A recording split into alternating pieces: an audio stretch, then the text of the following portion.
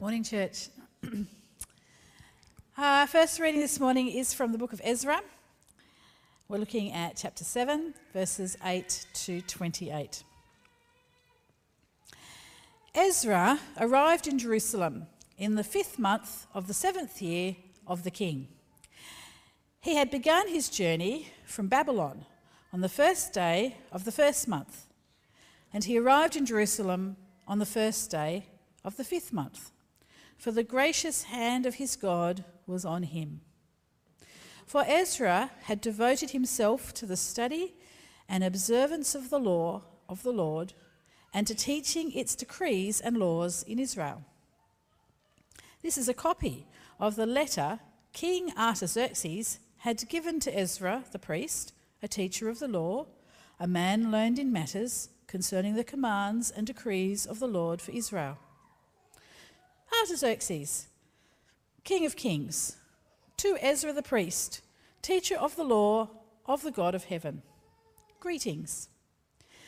Now I decree that any of the Israelites in my kingdom, including priests and Levites, who volunteer to go to Jerusalem with you, may go.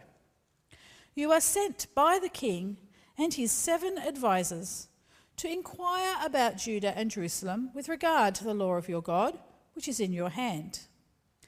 Moreover, you are to take with you the silver and gold that the king and his advisers have freely given to the God of Israel, whose dwelling is in Jerusalem, together with all the silver and gold you may obtain from the province of Babylon, as well as the free will offerings of the people and priests for the temple of their God in Jerusalem.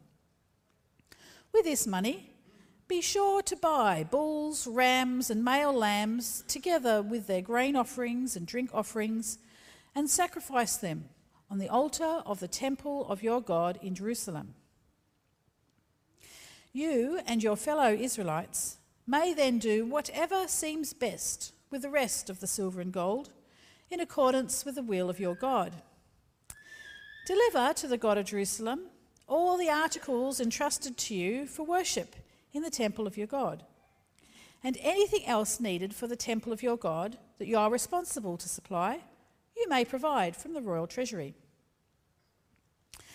Now I, King Artaxerxes, decree that all the treasures of Trans-Euphrates are to provide with diligence whatever Ezra the priest, the teacher of the law of the God in heaven, may ask of you, up to 100 talents of silver, 100 cores of wheat, 100 baths of wine, 100 baths of olive oil, and salt without limit. Whatever the God of heaven has prescribed, let it be done with diligence for the temple of the God of heaven. Why should his wrath fall on the realm of the king and of his sons? You are also to know that you have no authority to impose taxes, tribute, or duty on any of the priests, Levites, musicians, gatekeepers, temple servants, or other workers at this house of God. And you, Ezra, in accordance with the wisdom of your God, which you possess, appoint magistrates and judges to administer justice to all the people of Trans-Euphrates, all who know the laws of your God. And you are to teach any who do not know them. Whoever does not obey the law of your God and the law of the king must surely be punished by death, banishment, confiscation of property, or imprisonment.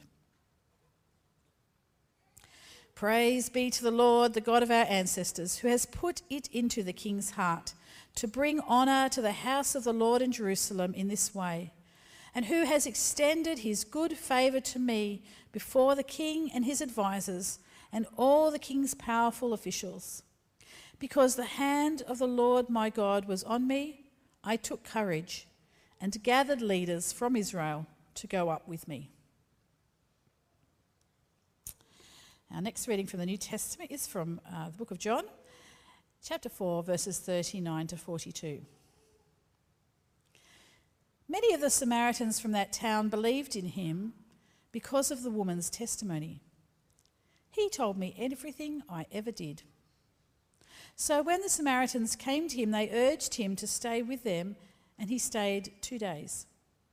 And because of his words, many more became believers.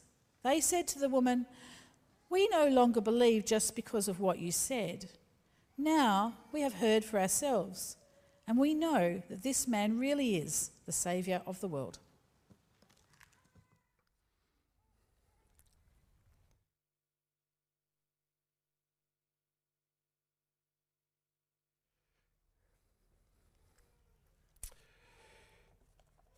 Thanks for reading for us, Simone. Thanks for leading us in prayer, Maddie. Good morning, everyone. It's great to be with you here in person. It's great to be with you if you've joined us online. Just a heads up, if I start leaning over and looking a little bit awkward, I just got a very small dose of vertigo this morning, and don't worry about me. It's all under God's control. I'm just saying that just in case. I don't imagine anything's going to happen. I would like to share with you a little reflection on something that happened last year when William Shatner, who is the oldest person to travel into space. You remember William Shatner, the actor who played Captain James T. Kirk on the Starship Enterprise in Star Trek? 90 years of age after he went into space, and having been weightless amongst the stars, he testified as follows. He said, I quote, "It was the most profound experience I can imagine. I cried and I cried." And for a little while, when we heard that testimony, we'd imagined those were tears of joy for the sheer exhilaration of being in space. But surprisingly, we found out in his new book, which has come out this year, Boldly Go, Reflections on a Life of Awe and Wonder, where he elaborates on his testimony about the emptiness of space compared to the world. His tears were not tears of joy. Let me quote from his book. He said this, "My trip to space was supposed to be a celebration. It felt like a funeral. When I looked into space, there was no mystery, no majestic awe to behold. All I saw was death. I discovered that the beauty isn't out there. It's down here with all of us. Leaving that behind made my connection even more profound. It was among the strongest feelings of grief I have ever encountered." Is that a surprise to you? Shatner shared his experience, his testimony, his story, and you notice that your reaction and mine is one that it impacts us. Because stories about people and places and experiences shared shape us, and they shape others. What is your story? What is your testimony? It may not be out of this world, but actually, if you know God, if you know the eternal Son of God, then it is. Because your story, woven into his story, is well beyond out of this world. It is eternal.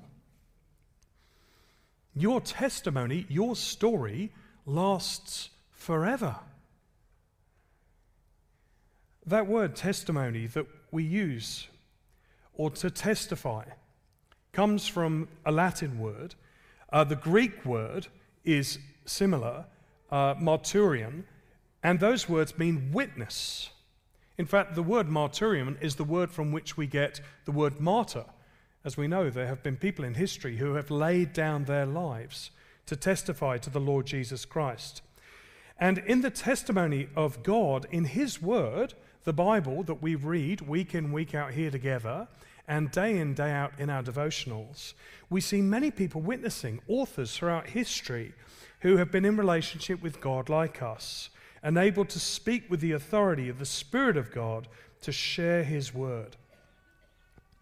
And the Bible is God's word to us about who he is and who we are and how we can live committed to sharing our testimony of the transforming grace that we have known in the person of his Son, Jesus, and how that's changed us. Isn't that right? That's the theme for today, for our commitment series. And just as a reminder, by way of overview, we've been thinking about how Jesus was fully committed to us and how we may in response be committed as Christ in our commitment of God's gifts to us. Last week we looked at treasures. This week we look at our testimony. Next week it'll be our talents, and then time, and then the totality of our commitment. And during our commitment month, each and every one of us has received a personal addressed letter, and there seem to be a few of us who've not yet picked it up. So if you're on the way out and you're a regular member here, would you be kind enough just to check the basket and get your letter, read it and discuss it and pray over it, and ask the Lord how you might respond to it? If you're not a regular member here and there's not one addressed to you, just grab one of the generic ones that says Commitment Month. It's great to have you here, and if you get in touch with the office, we can make sure that we've got your details up to date. And in addition to our Commitment Month, we're going to be looking forward to a special celebration, as Shane alluded to, of our 50 years as a full parish on Monday the 36th of October. An opportunity to be thanking God for the 50 years of a legacy that has been left to enable us to be established as a church family here in Fig Tree today, but also thinking about the legacy that we as a generation might leave for those who will celebrate a centenary, that they too might look back at the grace of God through us as we respond in leaving a legacy for them. So the big idea today, to encapsulate it, is this: Christ was committed. How will we commit our testimony to him? As in all these things, we need the Lord to help us, don't we, as we come before his word? So how about we bow our heads and we talk to our Father in heaven.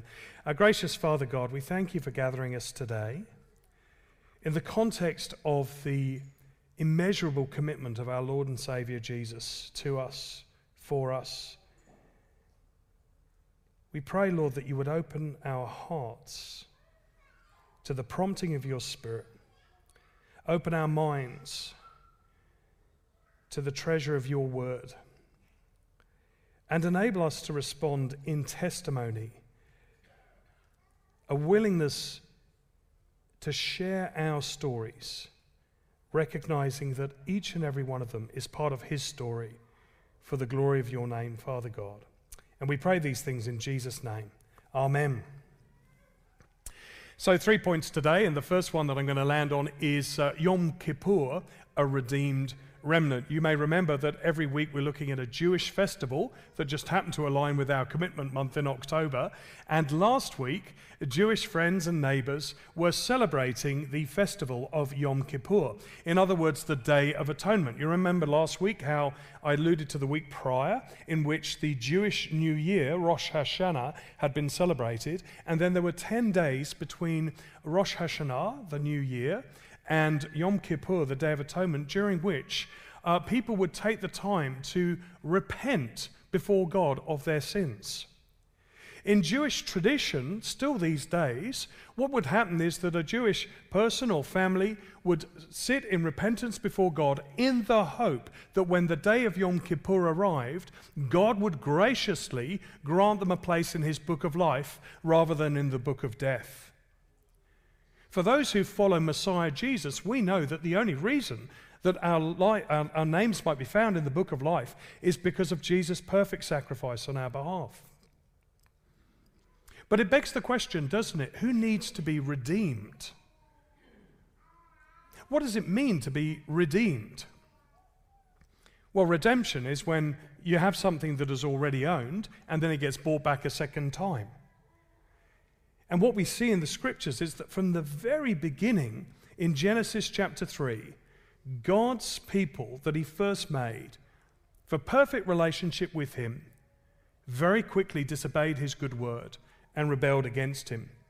And the Day of Atonement still stands in history as a testimony, as a need in each and every one of us that finds its origins in our forebears who first fell short of the glory of God. Since Adam and Eve, each and every one of us continues to fall short of the glory of God. We need redemption. We need forgiveness. And there's nothing in and of ourselves that we can contribute to enable us to, if you like, bridge the gap between our brokenness and the holiness and perfection of God. We are entirely dependent upon somebody else to do that for us, to redeem us. And as we read in Romans 5:19, just as through the disobedience of one man, Adam, all were made sinners, and that included you and me, so it is through the obedience of one man, that is Jesus Christ, that all will be made righteous when we put our faith in him. And so as we look at this festival of redemption of Yom Kippur, which was established by God in Leviticus chapter 23, we see that this was the most holy day. Reading from Leviticus, it says this: "The Lord said to Moses, the 10th day of this 7th month is the Day of Atonement. Hold a sacred assembly and deny yourselves and present a food offering to the Lord. Do not do any work on that day, because it is the Day of Atonement, when atonement will be made for you before the Lord your God." This day, Yom Kippur, this Day of Atonement, was the day in which a representative of God's people would go into the most holy place in the tabernacle or the temple, the Holy of Holies, a man set apart, the high priest. And he would enter in and he would sacrifice the life of animals, the life's blood, to make amends for the sins, the failures, the falling short of God's people. A bull for himself and for the other members of the priesthood. And then 2 rams, one that would be a goat set apart for God, and one upon whom then all the sins of the people would be symbolically conferred and sent away out from the camp. The sins and the transgressions and the iniquities of all people would be laid upon that goat. The sacrifice would have been made. And yet, of course, all of this was utterly ineffective. It didn't achieve anything. This was just the blood of bulls and goats.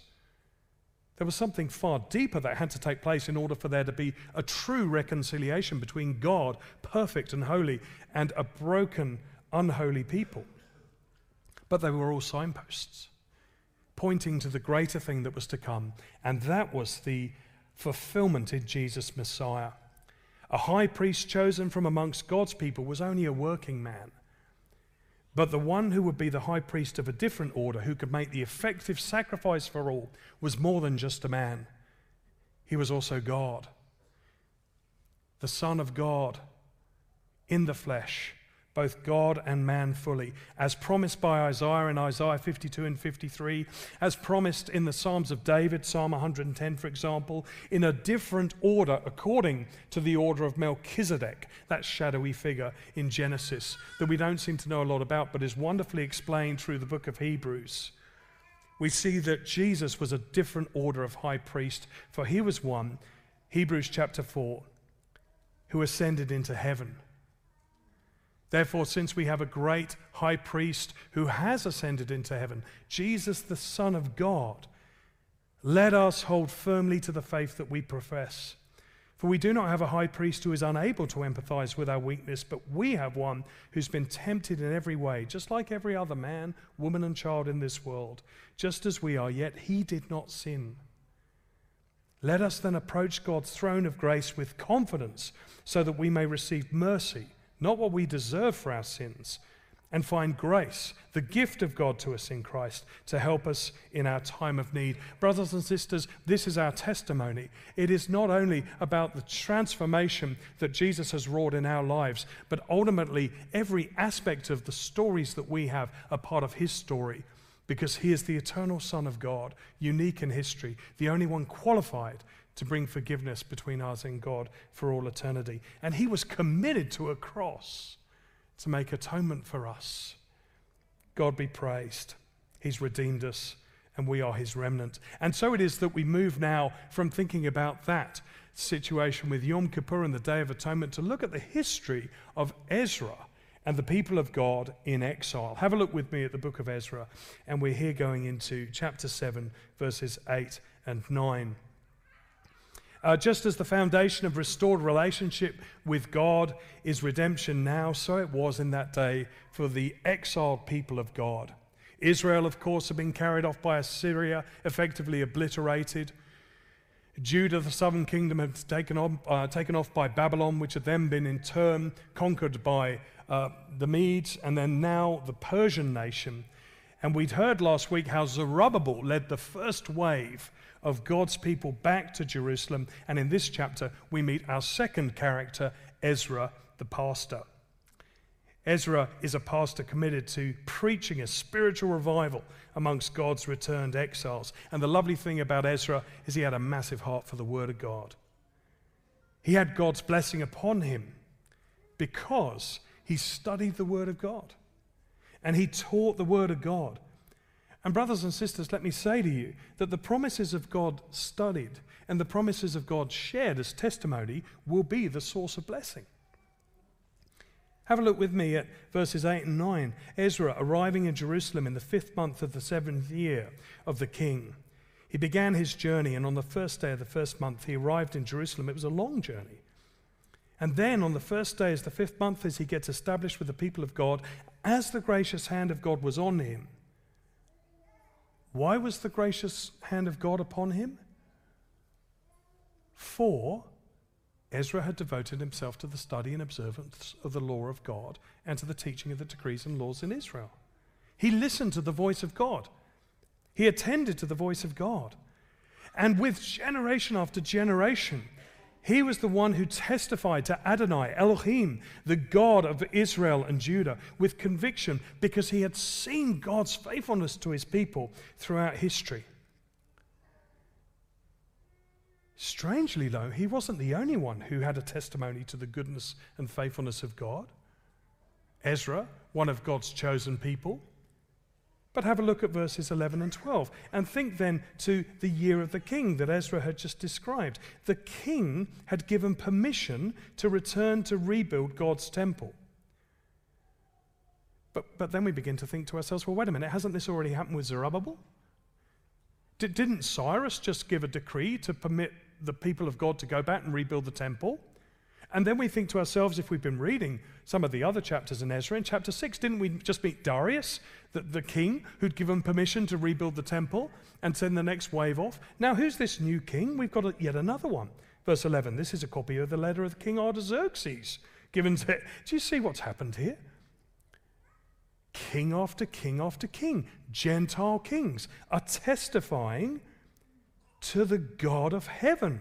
Verse 12, this is a copy of the letter of King Artaxerxes given to Ezra, the teacher of the law, a man learned in matters concerning laws and decrees of the God of Israel. Artaxerxes, king of kings, to Ezra the priest, teacher of the law of the God of heaven.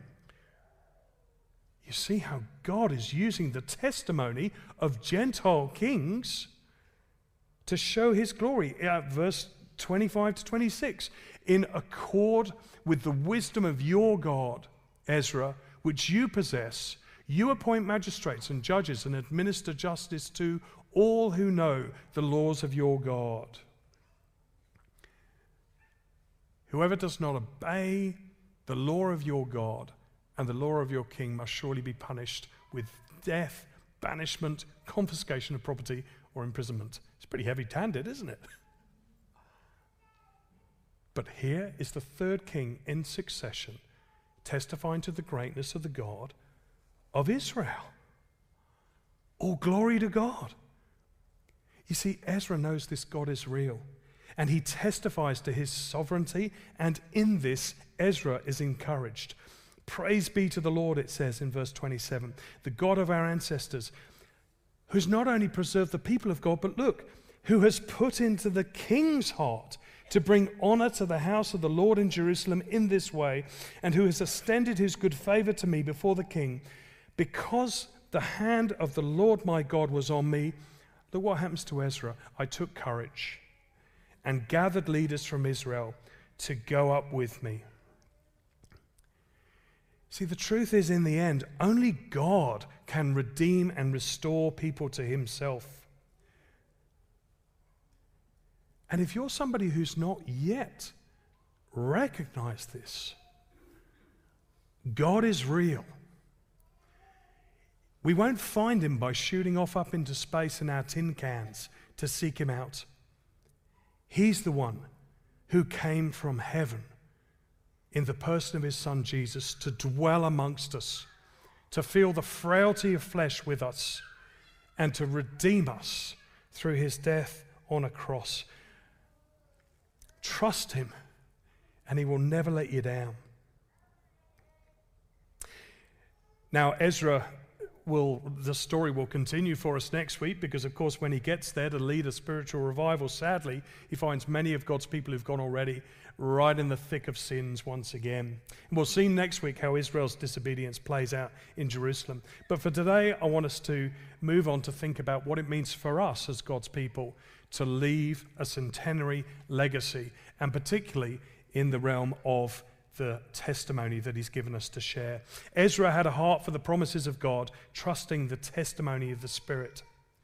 And whether you and I, brothers and sisters, are speaking with a king or speaking with a commoner, we always speak on behalf of the King of Kings. The word of conviction of God, faith in him and his grace to us in Jesus, find their origin not in our experience and not in our intellect, but in the power at work in us, who is the Spirit of God in us. And so whether your story is a mundane story by your reckoning, or whether it's a miraculous story by your reckoning, all our stories are part of his story. And so I want us to take away 3 considerations from the book of John concerning Jesus' interaction with a woman at a well. You see, the second reading we had read for us was where Jesus took a risk. You remember the backstory? Jesus was out with his disciples. He sent them off to a Samaritan town to go and get some food. And in the meantime, there was Jesus. And he broke all the social customs of the day to testify to his identity to this woman who desperately needed to know him and needed his help. Firstly, he met with a woman, which is not what you would normally do socially. Secondly, this was a woman of high disrepute. So Jesus left himself in a bit of a vulnerable position there. Thirdly, she was a Samaritan woman, and Jews simply did not associate with Samaritans. Fourthly, he's alone with her. Well, that could raise an eyebrow. Fifthly, he's out of the town in an environment that wouldn't really be conducive to a conversation. And there Jesus takes a risk and offers her living water to satisfy her soul. And so she then shared her story. Verse 39, many of the Samaritans from that town believed in him because of this wanton woman's testimony. She said, he told me everything I ever did. My first challenge to us this week is to consider whether we've taken a risk. When was the last time you shared your story? Maybe you've never shared your story. Maybe you're somebody who shares your story pretty consistently, but there's just some relationships, and I feel this too, that you just feel probably isn't the best environment or the best time, or maybe it's just a worry that the relationship will break down if I were to be too open about the story of what Jesus has done in my life. Jesus took a risk for us. He was committed to us. What would it look like for us to be committed as Christ? My second point is this, taking the time. You see, these Samaritans, when they heard this woman's story, they came to Jesus. When the Samaritans came to Jesus, they urged him to stay with them. And he did. He stayed 2 days, and because of his words, many more became believers. Let us take the time to refine our story and our testimony. This week's Life Group Bible study, which Shane has prepared for us, gives us the time and some really helpful tools to prepare our testimony. It may be a matter of rehearsing or refining for many of us, but it may be for the first time for some of us that we're actually going to get to think and pray into how to share our story about how Jesus has transformed our lives. We're also starting our Hope Explored course this week. That's a great opportunity to share our experience of meeting Jesus. And also our young adults are going to be starting the Talking Faith course. And if you're a young adult, you're most welcome to come. Some of us identify as young, right? But also to pray for that group, the next generation, that cohort, as they get better prepared to share their faith. The other rich blessings we have within our church family here at Fig Tree Anglican Church is we have authors of exceptional courses.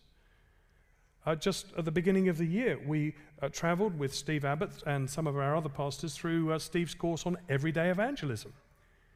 That's a wonderful resource, and if you've not had a look at it before, let me encourage you to speak to Steve or get a copy out of the library so that you can be equipped in the same way to think about sharing your testimony in a way that is winsome and clear. Many of us will be familiar with Evangelism Explosion. Rod Story and Langdon Stewart know a great deal about that, and if that's something with which you're familiar or would like to know more about, ask one of those guys. And testimonies don't have to be short things either. I mean, we've got some amongst our body here who have books that have been published, autobiographies and biographies. I don't know when you last read a Christian biography. We've had the biography of Spurgeon on the go in our household recently. Sarah's reading the biography of Hamlin. I forget her first name, I'm sorry, but the lady who established the fistula hospital over in Ethiopia. My daughter's got Elizabeth Elliot open at the moment. The story of Elizabeth. We've always got reading available in the throne room in the house. John Chapman's biography's in there. That makes a great read. When was the last time you read it's a good place to read, right? When was the last time you read a biography that really, again, encouraged your heart? Or perhaps it's time for you to write something a little more comprehensive. Maybe even publish a book. Thirdly and finally, taking the lead. What a great thing it is to be able to have a baptism here this morning. A testimony to God's work, not only in the life we pray of Little Eden, but also the families who surround him and will raise him with us as a follower of Jesus Christ. The way in which we stand and testify together and to one another the Apostles' Creed, the things it is that we believe. The way in which we have prayed for our brothers and sisters at City on a Hill, where our dear brother Andrew Thorburn, and I know there's a massive firestorm about who said what and who did what and all that stuff, but at the end of the day, that's a brother who has stood firm for his testimony to the Lord Jesus Christ in a very complex and difficult situation. We prayed too for our HSC students. What a wonderful and profound space that is for those who are followers of Jesus going through a very anxious, tough time, to express to their peers their trust in the sovereignty of God. Pray that they would have the confidence to do that. And all of this, why? Because it's for the glory of God. And it's good for our faith.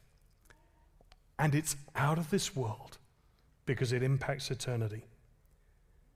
Verse 42, they then said to the woman, "We no longer believe just because of what you said. Now we have heard for ourselves, and we know that this man really is the Savior of the world." So I'm going to conclude with that challenge that I had for you last week. This is the Aussie or the English breakfast, depending on how you're wired. You remember the picture? Bacon and eggs. The chicken was involved, and the pig was committed. We're all involved. But are we committed? Committed as Christ? When it comes to sharing your story, when it comes to sharing your testimony, which is at the end of the day, his story, his testimony, will you be absent? Will you be involved? Or will you be committed?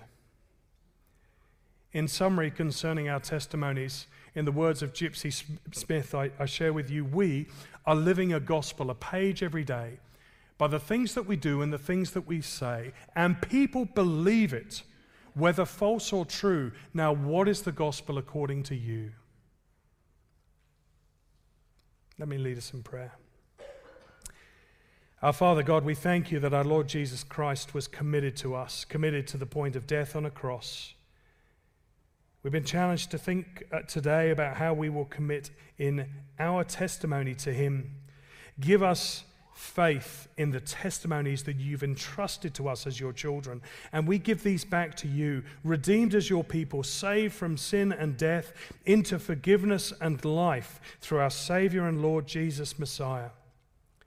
And as we journey together through our commitment series, we pray that you would move our hearts and empower us by your Spirit, that we may be found faithful, adventurous, and compassionate disciples who delight in making disciples, who delight in carrying our cross and in following our Saviour and King Jesus Christ.